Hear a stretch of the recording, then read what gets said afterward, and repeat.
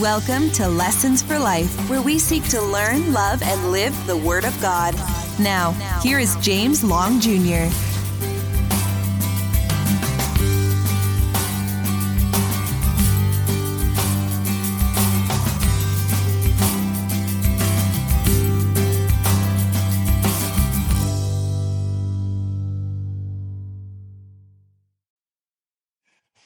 Well, good morning. Children, you could be dismissed for junior church.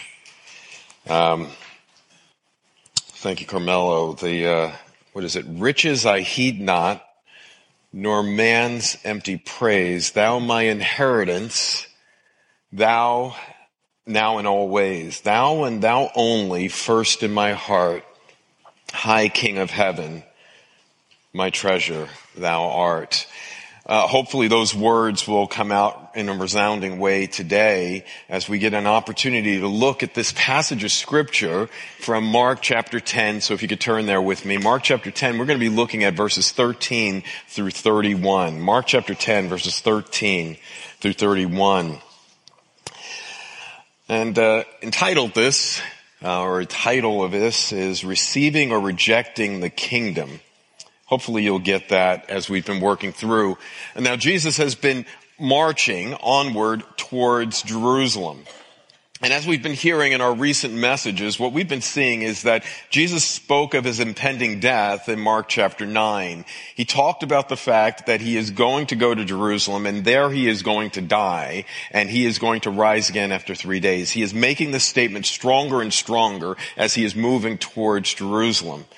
And then what he's doing is, as he's moved to this second portion of the Gospel of Mark, what he's doing is he is now working to disciple his disciples. He's teaching them. He's teaching them things and then he's showing them by application. And he's talking about the kingdom of God. You know, we heard in our last message about marriage and divorce. And so now what he's going to do is he's going to challenge the worldview that is out there when it comes to what we believe about marriage and what we believe about divorce. And it's not surprising that right on the heels of that, he's going to talk about children this morning. And then he's going to talk about possessions, because those things are so significant in our lives. The children that we have out of these homes and out of these marriages, and then the possessions that we hold dear. There's a central theme that hopefully you're going to see coming out of this passage is this. The kingdom of heaven is either going to be received by people or it is going to be rejected by people. There is an either or scenario here. Yes or no. I choose life or I do not. And this situation is going to be brought before humanity, and we're going to have to deal with that this morning. So look here in Mark chapter 10, and let's look at this section. Mark chapter 10, verse 13. It says this, and they were bringing children to him that he may touch them, and the disciples rebuked them.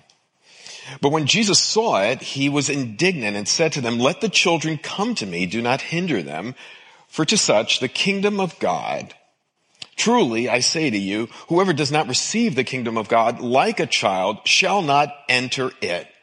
And then he took them, the children, in his arms, and he blessed them, laying his hands on them. And as he was setting out on his journey, a man ran up and knelt before him and asked him, good teacher, what must I do to inherit eternal life? Now this is the word of God, sufficient, eternal, authoritative, life-giving, and life-changing. I want you to consider worldviews today. Worldviews make all the difference in the world. How you see the world comes through the lens, kind of like my glasses, the lens through which you see things. Worldviews will tell us about our values. It'll tell us what we value and what is significant. Our worldviews are going to make a significant difference in the fact that our values are going to come out of our worldviews. Our worldviews are going to shape and guide our behavior. Our worldviews are also going to impact our relationships with others. Today, what we have in our society is we have these competing worldviews. We have a worldview that is out there, and then we have a biblical worldview. And what you as believers are called to do is to compare everything that you hear and everything that you say and everything that you do in light of the Word of God. So Jesus begins by talking about children. Now, I don't know if this is exactly right after the conversation about marriage. It probably would make sense that we were just talking about marriage, and now parents probably or relatives are bringing young children to Jesus. Well, why are they bringing them to Jesus? In this culture, it was not unusual for you to get a rabbinic blessing. And so what you would do is you would bring your children to a rabbi, and a rabbi would touch them and offer a blessing. That's probably what is happening here. So these small children are being brought to the Lord Jesus Christ, and Jesus Christ's disciples are going to hinder him. I find it interesting for those of us that are parents that one of the chief issues that we are called to do is to bring our children to Jesus, right? Over and over again, we should be bringing them. And this word here, bringing, is not just a one-time occurrence. It is a constant occurrence. They were constantly bringing people, their kids, to Jesus. And that's what we as parents are called to do. And sad, in our culture, oftentimes we don't. We may bring them to church, but we don't talk about Christ in the car ride home. We don't talk about Christ Monday through Saturday. We talk about Christ on Sunday mornings. And for many children, they don't understand. It doesn't compute. It doesn't make sense. You have me here in a church service for an hour and a half, but it doesn't have an impact in our lives. And as parents, we should be very constantly bringing our children to Christ. Well, they were bringing children to Christ, and then what we see is that the disciples stopped them.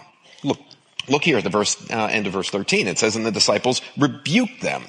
Now, it's quite interesting that these small children are being brought to Christ, and these spiritually inept and spiritually insensitive disciples are once again stopping other people from coming to Christ. We've heard this before. You remember this person that was doing some miraculous work or some type of work, and they weren't doing it with us. And Jesus says, if he's not against us, let him continue his work. Well, the disciples, again, spiritually insensitive, do not recognize that Jesus would want these children to come. So he rebukes them. He says, no, hinder them.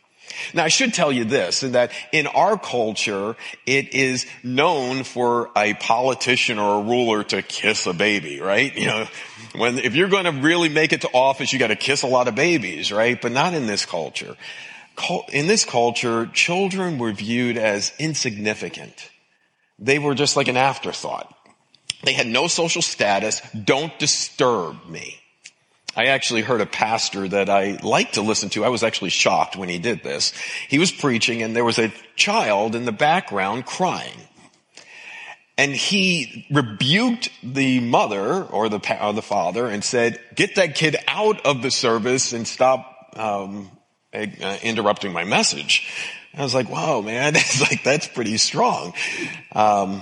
Jesus had none of that. Jesus says, I want the children to come. I want my children to come. So these spiritually insensitive disciples said, rebuke them. So we get the small children, we get the spiritually insensitive disciples, and then what we have is a Savior's response. And I want you to see the Savior's response first emotionally. How does he respond emotionally? Second, how does he respond verbally? And then third, how he responds physically. Let's start with the emotional response. Jesus saw them. That really jumps out at me because Jesus identifies you. He sees you. He knows you. He sees a situation, everything that's happening in your life. He knows you. He identifies it. He sees you. There is never a time that God does not see you. You know, oftentimes we can find ourselves feeling alone and separated and discouraged. And I want you to know that Jesus identifies you. He sees you. But then the second response is that he becomes indignant.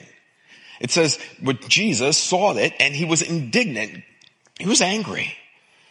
The other Gospels, this is also in other Gospels, the other Gospels don't mention this indignation. I believe that in part it was because Peter, who was probably speaking into Mark's ear as Mark is writing this, Peter reminded himself and remembered that Jesus was really angry with us.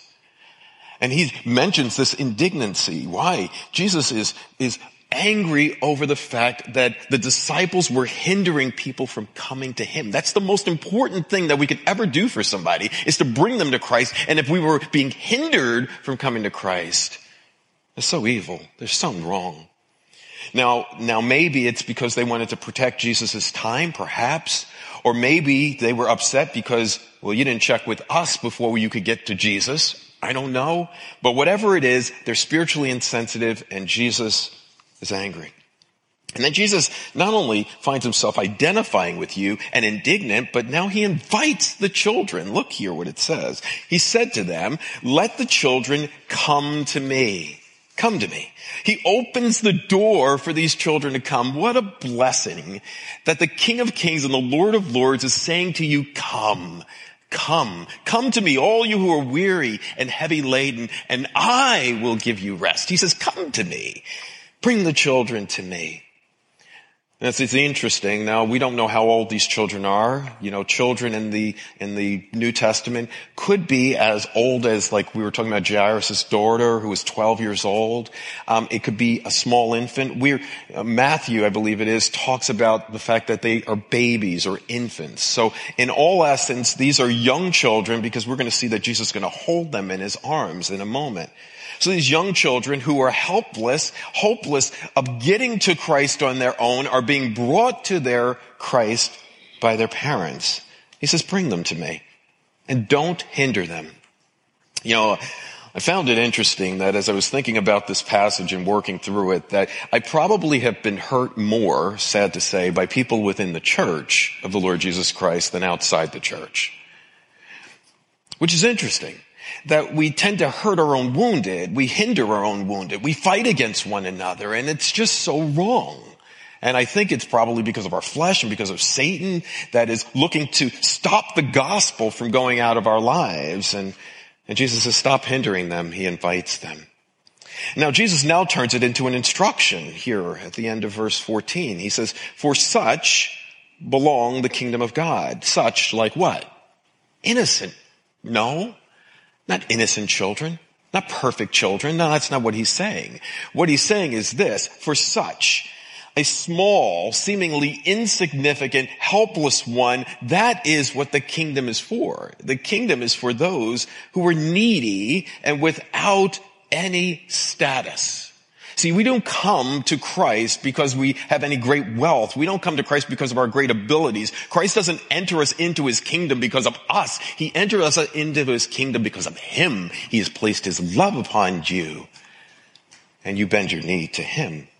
See, he says, for such is the kingdom of God. And Jesus continues with his instruction. He says in verse 15, truly I say to you, which is an interesting phrase. I think it's used 13 times in the Gospel of Mark.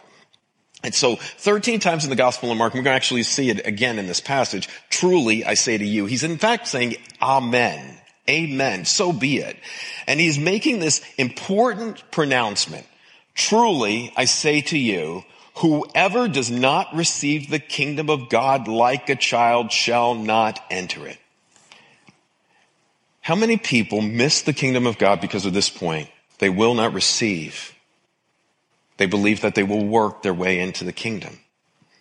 And so what Jesus is saying is that, I love this, one author put it this way. He says, the characteristics of a child enable them to accept everything as a gift. They receive it without presumption, without assumption of deservedness, with humility, acknowledging total dependence on the grantor. See, that is how we get the kingdom. We get the kingdom when we recognize we have nothing in our hands that we bring. We simply cling to his cross.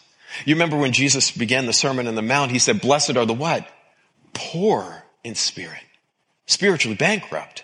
See, it's that type of person that will receive the kingdom. And what Jesus is saying is, truly I say to you, that unless you recognize that the kingdom of God is not earned by status or ability, it is granted to you as a gift that you receive, you'll never get the kingdom of God.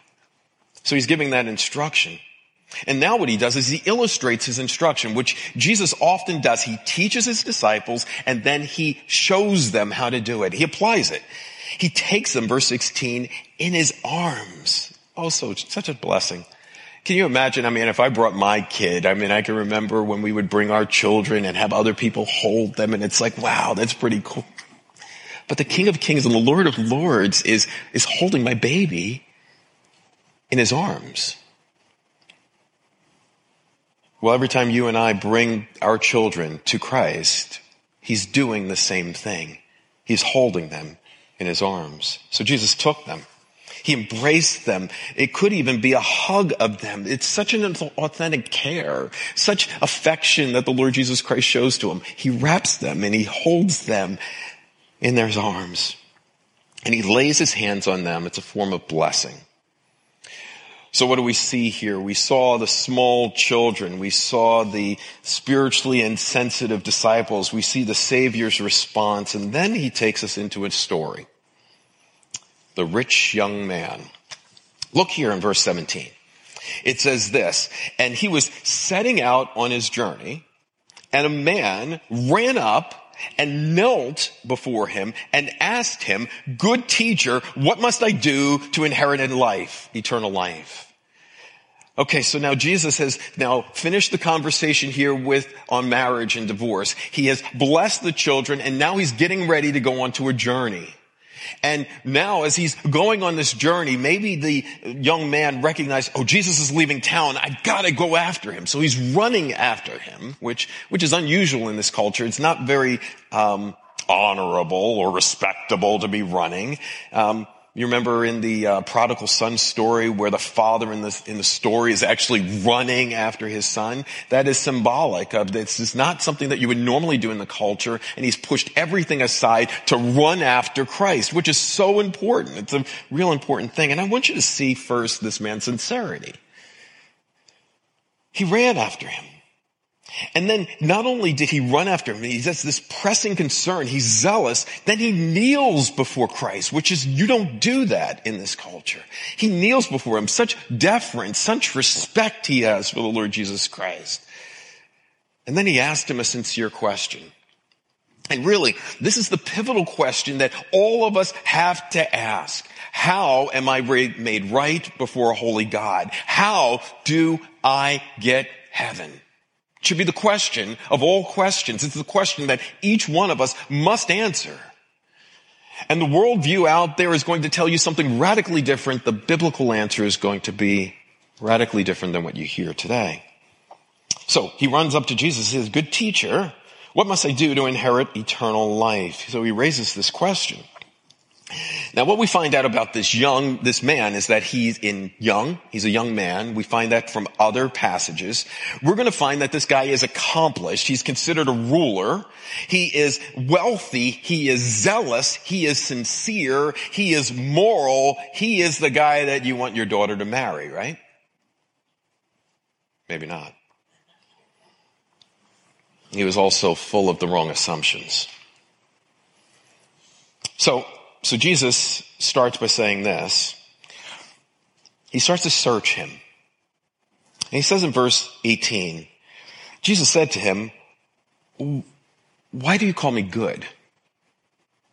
So he starts with the very first word, "good teacher." And he says, okay, why are you calling me good?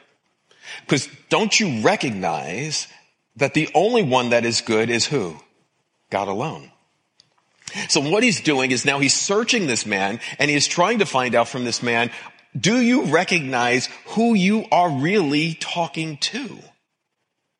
Do you really recognize that I am God? I am the King of Kings. I am the Lord of Lords. Do you recognize who you are talking to?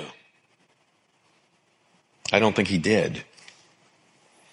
I think he saw Jesus as a righteous man. He saw Jesus as a spiritual leader. He saw Jesus as a wise teacher, but he did not see Jesus as God. He thought that Jesus was on the right path to salvation, and he wanted to figure out what Jesus knew and what do I need to add to my resume to be on that same path that you're on. Well, doesn't that sound like us today in our culture? How many of us, if I were to ask you this piercing question, what if God, actually, more importantly, would ask you this question? You have now taken your last breath, and you are standing before God, and God says, why should I allow you into my kingdom? What is the first thing that comes to your mind? See, the first thing that will come to this man's mind is this. I gained a lot of things.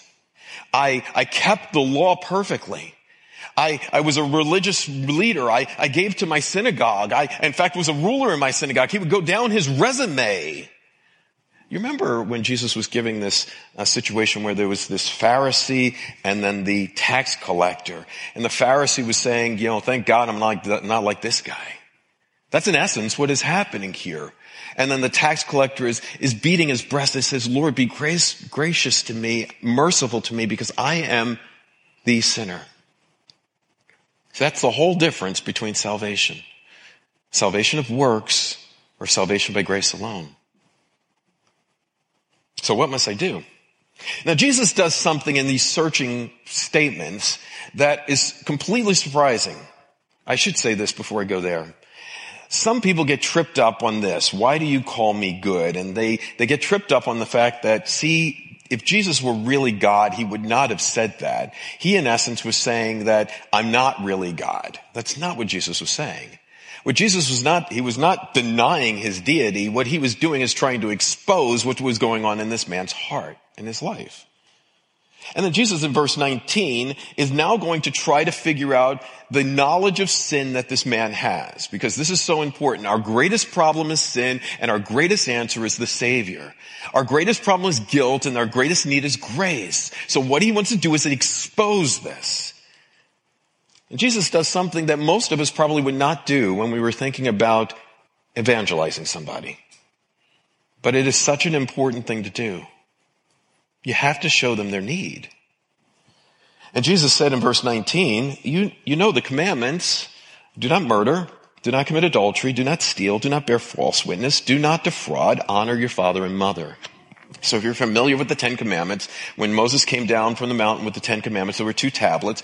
The first tablet had the first 4 commandments. They all were vertical, our love for God. The second tablet were horizontal commandments, our love for others. That's how Jesus was able to summarize the 10 Commandments into this. Love the Lord your God with all your heart, soul, mind, and strength, and love your neighbor as you love yourself. So Jesus could have gone to the first tablet, but he didn't. He went to the easier tablet, the horizontal relationships. And he says, how you doing with this? Compare yourself with this. What he's doing is he's exposing the shallowness of this man's belief. See, we believe in our society that if I have not done something externally, I have not sinned. That is not what God says. Because if you look at the Sermon on the Mount, how many times is it in the Sermon on the Mount Jesus said, you think you haven't committed murder, but if you're angry with your brother, you've committed murder. If you're unforgiving, you have committed murder in your own heart. You think you haven't committed adultery, but if you have sexual or lustful thoughts about somebody, you've committed adultery already. What Jesus is saying is that he's looking at the external and then he brings it even deeper to the heart. See, the law is crushing to us because there's not a person in this room that can keep the 10 Commandments. We fail. And see, the problem with this young man is this. He looks at the 10 Commandments and he sees just his hands, his external behavior. He doesn't see his heart. And what he says here in verse 20, he said to them, the young man said, Teacher, I've kept all of these from my youth. From my bar mitzvah, probably. From the time I was 13 and I became an adult, I've kept all of these things. The superficiality of him, his superficial goodness, his external behavior, he does not see his very heart. He's so self-deceived. He's so blind. He doesn't see his greatest problem. See, the reason why we preach law first and then gospel is that you have to bring a person to the end of themselves and then bring them to the only one that can save them, Christ. There's so many people today that preach good news, but no bad news. What's good news if you have no bad news? If you have a diagnosis of cancer and then somebody says, I can heal you, I got a program to heal you, that's exciting. But if you've never been diagnosed, why does it matter? You need to know the problem so that you can go to the person that can solve your problem. He didn't see a problem. He said that I've done this all. So Jesus continues to search him. I love this in verse 13. He says this, and Jesus looked at him. I want you to see the gaze, this prolonged gaze that Jesus has. Once again, loving, compassionate, caring. He is looking at you. And it says, loved him. So he looked at him, he loved him, and then he spoke to him. I find it interesting that, I think it was Jay Adams. Jay Adams said this: biblical counseling is this. It's caring confrontation out of concern. Those three things. You care about people. You confront people because you are concerned for people. Well, that's what Jesus is doing here. He cares for them. He confronts them because of their sin, and he is concerned for this young man. This is so unlike the Pharisees. Because when the Pharisees would come to Jesus to ask him a question, those searching questions, were they looking because they were caring about Jesus, or were they looking to trip him up? I think they were looking to trip him up. That's not what Jesus is doing here. Jesus is so moved and sensitive to this young man's plight. And he speaks and he says to him, one thing you lack. I guess I could have entitled the message that. One thing you lack. And then Jesus, interestingly enough, says one thing you lack, and then he gives him three imperatives, one promise, and then one more imperative.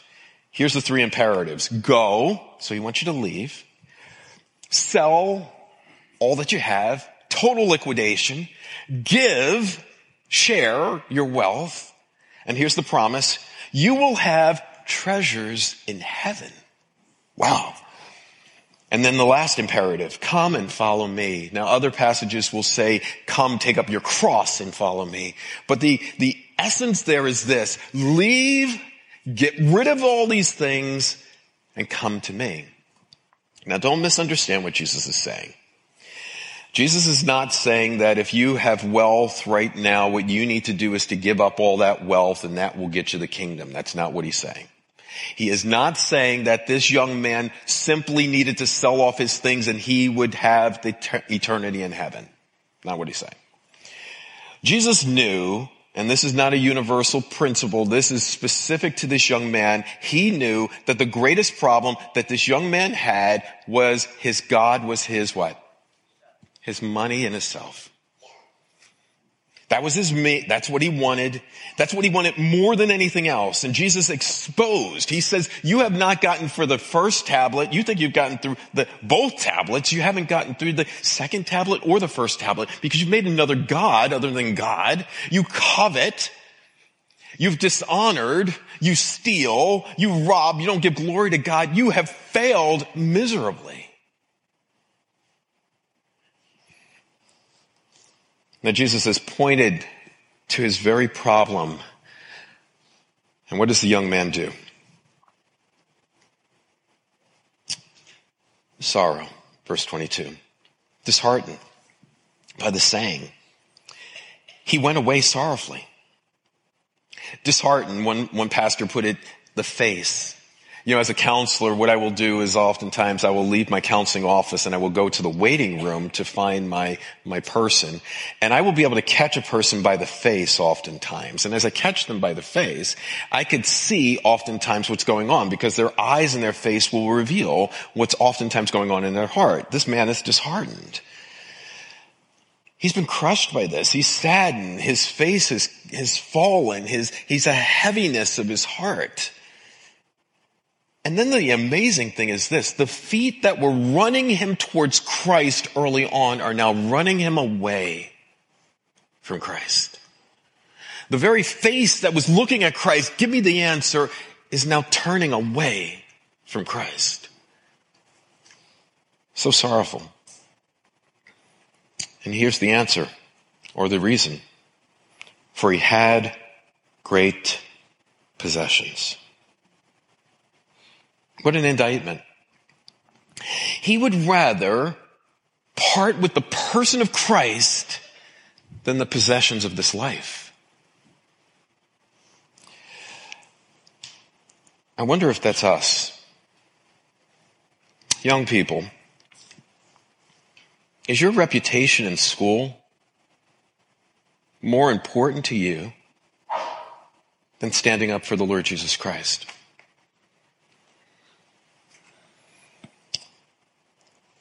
Are your relationships more important to you, everyone, than standing up for the Lord Jesus Christ? Are your possessions, your home, your cars, more important to you than the Lord Jesus Christ? Maybe some of you have been so hurt by something that somebody has done in your past and you can't seem to let it go. Is that more important to you than the Lord Jesus Christ? Acceptance, past sins, unforgiveness, money, relationships, passion. What is it that binds you? What is it that keeps you from displaying the person and work of Christ in your life and clinging to him? This man walked away because he would rather hold on to those things than to hold on to Christ. He leaves. Now Jesus does a survey. He studies this. He talks with his disciples. And he says this in verse 23, and Jesus looked around and he said to his disciples, how difficult it is for those who have great wealth to enter the kingdom of God. I found it interesting. He's called the, rich young ruler. And I was thinking about this as I was preparing this. The greatest obstacles in our culture today to salvation are from those that are rich, those that are young, and those that are in leadership. Think about it. Those that have great wealth, those in Hollywood, those stars, those people are billionaires and millionaires, oftentimes have banked on their wealth and their riches rather than Christ. Young people today, it breaks my heart, the number of young people, it's so good to see the number of you here in the church today, but in a lot of churches today, there are young people that have walked away from Christ. They just don't see it, maybe because they don't see it in their homes, and maybe that's why there's such a gap. So parents, we need to be so very careful what we're doing to live out our families. But then we could be godly in our families and we could be godly in raising our kids, and then we could find ourselves, they are just impacted by a worldview culture that is so godless and it's attacking them. The world, the riches, the young people, but the rulers. I would dare say this, and Pastor Tim prayed early for our leaders. It is so important for us to pray for our leaders. But I see such godlessness coming from Washington and such godlessness coming from our capitals. I don't hear scripture. And it's so concerning. Well, Jesus does the study. He says, it's so hard, so difficult for those who are wealthy to enter the kingdom of heaven. And he studies this and he surveys this, and the disciples are in shock. Verse 24, and the disciples were amazed at his words. In our culture today, we believe that those who are wealthy are blessed. Those that are healthy are blessed. We have it preached from pulpits, even today, that health, wealth, and prosperity is a blessing. We have a whole book of the Bible, Job, of people that were attacking Job because they saw the struggles that he was going through and thought that he must have done something wrong. See, it's a belief in our society that if you have all those good things, like this man with this incredible resume, God should just take you in. And Jesus makes a shocking statement. He reiterates it. He says this, but Jesus said to them, again, children, hear the compassion. How difficult it is to enter the kingdom of God. And then he gives this shocking analogy. He says it is easier for a camel to go through the eye of a needle than for a rich man to enter the kingdom of God. Now, some people have talked about a gate in Jerusalem, and they call it the needle-eye gate, I believe. And then you have your camel, and he'd have his burden, and what you have to do is remove the burden so the camel would go down on its knees to get through the gate. I'm not there. Some also translate camel to mean rope, and a rope is going through an eye of a needle, and you can't get the rope through an eye of a needle. Why can't I just take Jesus at his word? The largest animal in Jerusalem was a camel. The smallest entrance that you could think of is an eye of a needle. Jesus is just using an analogy. It's not possible. It's his whole point. As crazy as it would be to take a camel and put it through the eye of a needle, it is that crazy to believe that you will ever get to the kingdom of heaven without God. That's the whole point. Now they went from being shocked to stunned. Luke 26. And they were exceedingly astonished. And they said to them, then who can be saved? See, now that is the question. See, that is where they are starting to wake up. These spiritually insensitive disciples are starting to see the light. You can't do it. Your resume will not do it. Your status will not do it. The fact that you were here in church will not do it. The fact that you gave money in the offering will not do it. The fact that you will take the communion service to this morning will not do it. Salvation comes through only one person, Christ. And Jesus looked at them again. I could almost, drama here. I can almost see that he gazes in this dramatic pause. And he gazes at them. And he says this. He has now reached the summit. Here's the summit. With man, it is what? Impossible. But not with God. For all things are possible with God. No one can be saved by their own efforts. God alone provides that salvation. He'll talk about that in a little bit here. I believe Pastor Doug, I'm not sure, has this next passage, verse 45. For even the Son of Man came not to be served, but to serve, and to give his life as a ransom for many. See, it is coming through Christ alone. Salvation comes by no one else.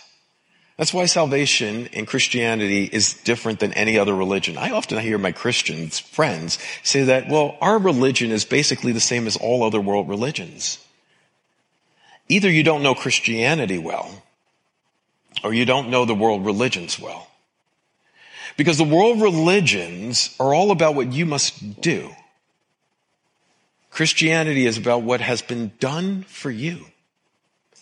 Well, didn't Jesus say that this is what this man needed to do? Yes, he did. He was trying to crush him to get him to the point where he drove him to his knees so that then he would look up to Christ alone.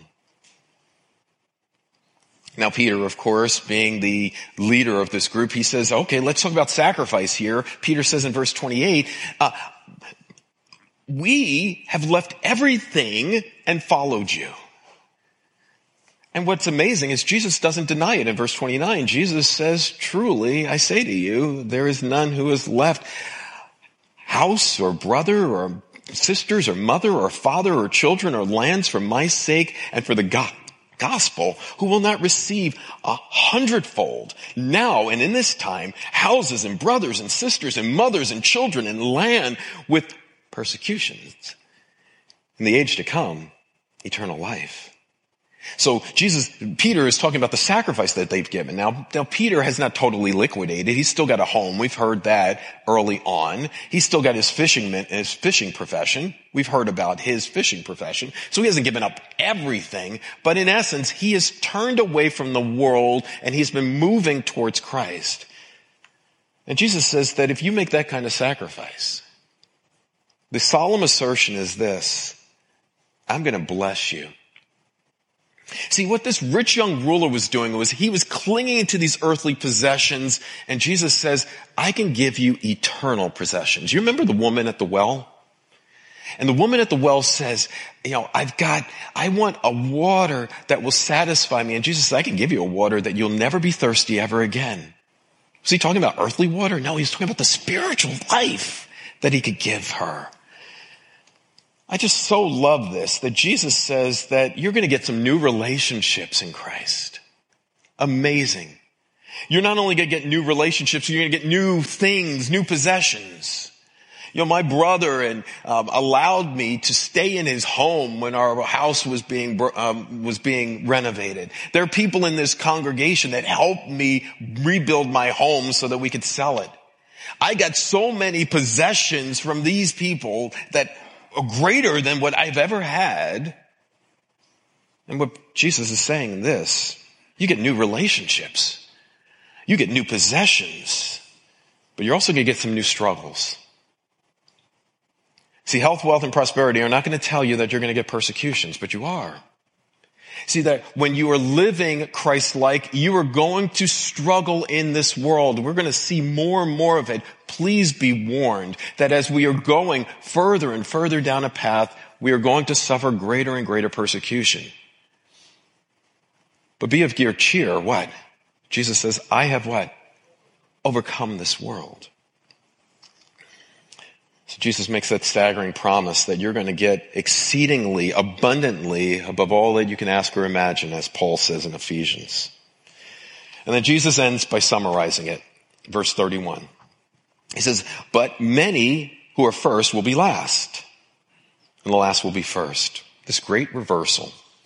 Jesus is saying that I'm going to reverse things. You think it's all about your possessions and the things that you have. It's not.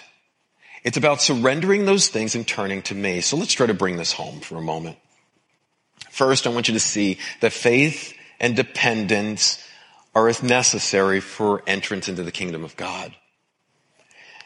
It is necessary that we are brought lowly and broken, that we're contrite. You must come to a place where you repent and believe. You must turn away from one thing and turn to Christ. That's the only way for salvation. We must acknowledge our unworthiness. We must acknowledge our sinfulness. We must acknowledge that we have nothing to do to save ourselves, and we turn to Christ alone. It's faith and dependence. We come to Christ empty. We come to Christ hopeless. We come to Christ helpless. As the hymn goes, there's no wealth, no power, no wisdom that he should give his only son. All right, second, I want you to see the failure of the disciples. The disciples, once again, whether it's pride or insensitivity, they keep forgetting the message of the gospel. They keep forgetting the message, and they keep forgetting sharing that gospel message with others. I want you to also see the failure of worldliness. Now, this man walks away with his riches, but he walks away sorrowful. That jumps out at me, that you got what you say you wanted, and you thought it was going to bring you happiness, but it didn't. The only one that could ever give him satisfaction, security, and significance is Christ, and he's gone because you've turned away from him. Two more things I want you to consider. Stewardship. These are God's resources, not mine. And these resources that I have, I am called to use them to share, to accomplish God's purpose. They've been entrusted to us for a moment, and we are called to share them with others, to advance God's kingdom, not our own. The last thing I want you to think about is Jesus, who's the most important thing here. I find that there were two rich young rulers, as one author said, which is interesting. There's a rich young ruler of earthly riches, earthly rulership, and young. And then there's the Lord Jesus Christ, who's rich beyond imagination. And he who was rich, yet for your sakes became poor, that you, through his poverty, might become what? Rich. He was rich. He was young.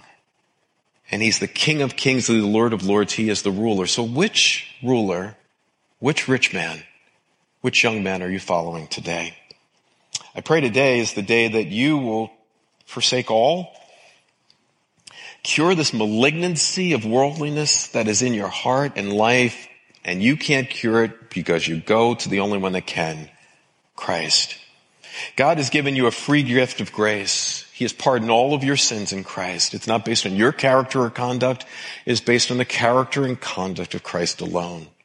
Christ has fully and completely satisfied the justice of God, and the only response is faith.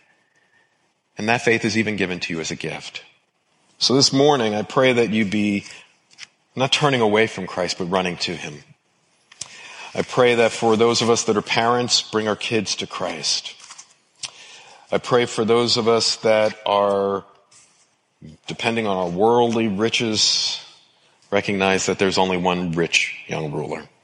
Let's lean and bend to him. So Lord, we praise you this morning And we thank you. We thank you for the fact that it is in Christ that we are forgiven. It is in Christ that we are free. Lord, I thank you for the fact that it was Christ alone that became our Savior, and Christ alone who fulfilled everything that we desperately need. He lived righteously for us. He died substitutionarily for us. He rose victoriously for us. He ascended on high for us. He is at your right hand right now interceding for us. Father, I know that there are people that are here in this congregation or people that are listening to me this morning that have heard messages of needing to turn away from self and this world to Christ, and they haven't done it. They've walked out of services kind of like this young man walked away from Christ. I pray today is not the day that they will do that again. I pray today is the day that they will recognize that it is nothing that they can ever do to enter the kingdom except by your grace. And that they cling to that by faith. And even that faith you grant to them. Do that today. For the many of us that do know you, Lord, help us to stop being distracted by the things of this world. Help us to know the blessings that we have in the beloved. And help us to glory in you in Jesus' name. Amen. Amen. This has been Lessons for Life with James Long Jr. We hope you have been blessed. For more information, go to jameslongjr.org.